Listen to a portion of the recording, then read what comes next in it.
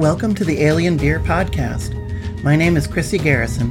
I'm an independent science fiction and fantasy author, and I will be reading my stories to you. Sometimes you just need time to yourself, even when you're in the best of company. In this episode of The Multiverse Blues, Jules takes a break from the Crew of Hope's tour, venturing out to explore Delta Earth alone. Unexpected company has a way of turning up at the strangest of times, which is why Jules finds himself visiting with someone from their past, and then someone very familiar indeed. Will the call of even more adventure be too much for Jules? Listen to this episode to find out. The Multiverse Blues, Chapter 11, Honeymoon Blues. I sat, facing my ex-boyfriend across the table, the remaining half of a steaming Chicago deep dish pizza between us. Patrick, I know what I did was shitty. Running away like that, leaving her at the altar. Did you have to travel between worlds and track me down just to tell me what I already know? I mean, hello, I ran away for a reason. He carved out 2 more thick slices of the pie and placed them on plates in front of each of us. No, I didn't have to. Sam's a wreck, though, and her dad's apoplectic. They've been screaming at me for explanations, demanding I tell them where you went, why you left. My mind wandered back to the day I left, back to the hour beforehand. Lost in thought, I stared at the massive slice of pizza in front of me to avoid meeting Patrick's eyes. Look, it wasn't just cold feet. It was about respecting myself. Maybe it was because he had a mouthful of pizza, but for once, Patrick just listened to me. I sighed. On the day of the wedding, while I was getting ready, just before the cat showed up, I heard William's voice in the hallway. Mr. Edgewood was having a fit. He said some ugly things. Patrick, I admit it, I did have some doubts about getting married to Sam. But you know I loved her, and she loved me. But come on. She's from money, the daughter of a tycoon and a socialite. I'm a bartender, a stagehand, an Uber driver. I'm non-binary and queer. How do I even fit into their upper-crust world? Patrick touched my hand and said, Sam didn't care about any of that. She loved you, blue hair, they, them pronouns and all. I shook my head, but let his hand lay across my balled-up fist. Patrick, her dad said something to Sam that just tore it for me. They were out in the hallway. I don't think they knew I was in my dressing room at the time.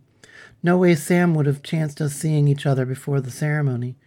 Anyway, my father-in-law-to-be, he said, I don't care if my daughter is marrying a man or a woman, but for God's sake, I wish it would make up its mind which it is. Patrick gasped. Shit, he really called you it? I looked up at him and nodded. You know I don't care about pronouns all that much. I waved a hand back and forth. He, she, they, it's all the same to me. I don't care about that. Gender doesn't apply to me. But it? That's dehumanizing. Yeah, I get that. Really crappy of the old guy to say something like that. But couldn't you have hashed that out with him after the wedding? It wasn't only that, Patrick, I sighed. And it wasn't just my fears about not being good enough for her family either. No, sweetie, the worst part was Sam. She didn't defend me. All she said was, well, Jules is just different, Daddy.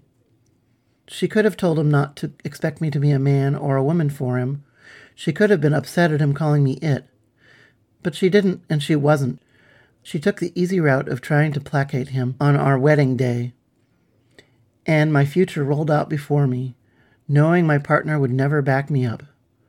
I just can't be with someone who won't stand up for me, and I can't be a part of a family that has no respect for me. Does that make sense? He shrugged. So, when a cat came along and stole the ring, you took that as your ticket out? The room blurred, and I wiped at my eyes. I didn't know what else to do. Maybe I should have told Sam, but you know her. She'd have insisted we go through with it and talk about it later. It was a coward's way out, but it was the only way out. Hey, it's okay. I'm on your side, Jules. I'm always on your side. You know that. I met his eyes. I know you are, and it's not really about sides anyway. It's about respect and about compatibility.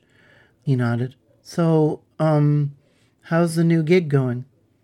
I smiled and shrugged. They're great people. Hope herself is dazzling, alien, kind, and beautiful.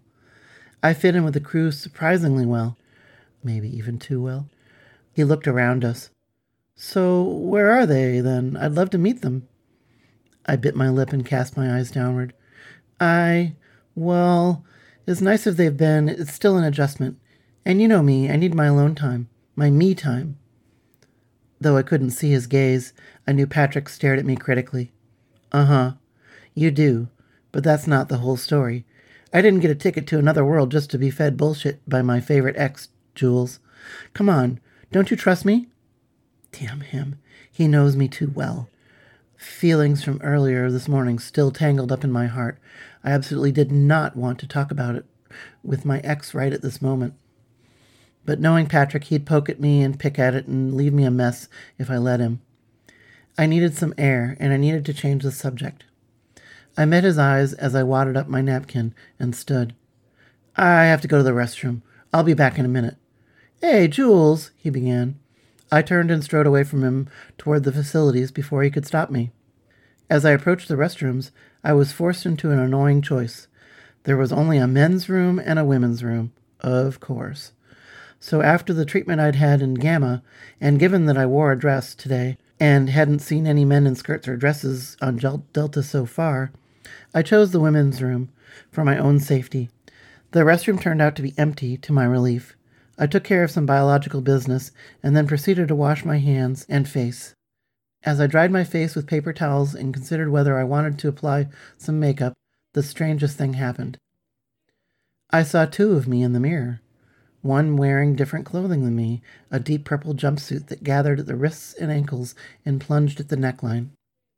The other Jules wore their specs up on top of their head. They smiled at me with lips that matched their freshly dyed blue hair. Their haircut matched mine exactly. I whirled to face them. What? How did you... They held a finger to their lips and said, Keep it low and hold your questions. We don't have much time. We need to switch clothes and specs, and we have to do it in the next minute or so, or they'll know I'm up to something. I mean, if another you told you something, would you believe them? I said, Why should I do that? I don't even know you. They smiled a smile I'd only seen on me in candid photos. Of course you do. I'm you, or at least the next best thing. And if you can't trust yourself, who can you trust? Look, we have no time, and I want you to see something, but you can only see it if they think I'm you. I crossed my arms in front of me. Still not selling it, not even with that pretty face. They chuckled. Okay, let's put it this way. Know how people keep attacking Hope's tour? Want to know why? I nodded. As it happens, another one of us, was involved in one of those attacks. So tell me what you know, right now. They scowled and shook their head. No, you have to see it to understand. You have to be me for an hour or so. Hope's in terrible danger, and so is her crew. You know that. You have to know more if you want to keep them all safe. I took in a deep breath and let it out in a gust. Do you know anything about that other me? The one from Ox? Their eyebrows bunched up together. A Jules from Ox? No, I don't know anything about them. Ah, they said them, not her. A good sign, unless this Jules was a much better actor than I am. I'd like to think I could tell if another me was lying to me, if we're essentially the same person at some level. I considered. Patrick would know something's up. The other Jules grinned. Patrick won't know I'm not you. I've got a Patrick of my own. He's one of my spouses. Let's say I know him pretty well. Come on, just give me an hour. What have you got to lose? If it doesn't work out, just go back to Hope's tour and get a new pair of specs. On the one hand, it did not seem like a good choice to do as this other me asked. The last me I'd encountered chased my friends around in a walking war machine, firing bolts of energy at them. I had no reason whatsoever to trust them. On the other, well, something needed to be done about the attacks, and if I could get some information about what lay behind them, maybe I could help stop them from happening, or help keep my new friends safe. I sighed and put my specs on the counter. Fine. It'll be an adventure. Another adventure. But if there's a chance of protecting Hope, I'll take it. They gave me a big grin, and I started to wriggle my way out of my magenta dress. In moments, we wore each other's clothing and specs. The jumpsuit felt as light and breezy as parachute cloth, but didn't cling to my skin.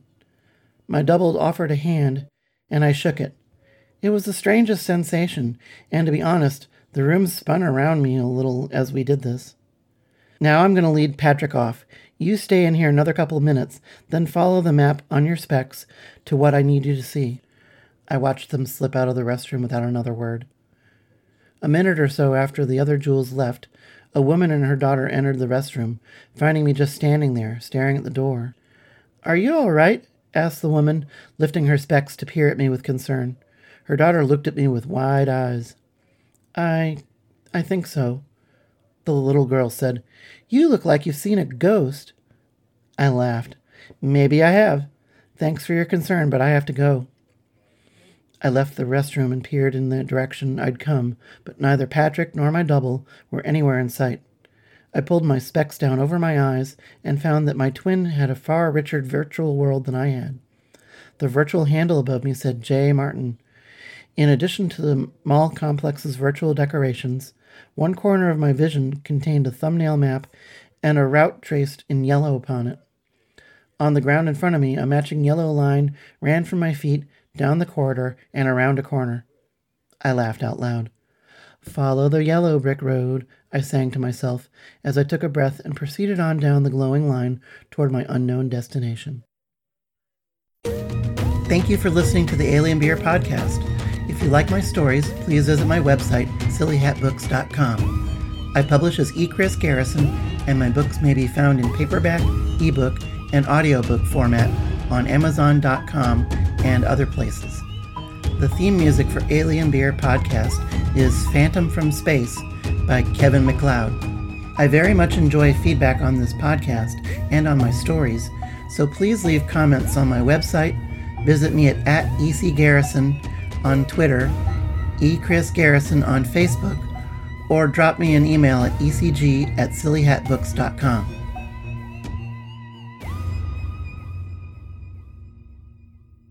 Hey everybody, it's Kevin Goatee. It's Kevin Israel.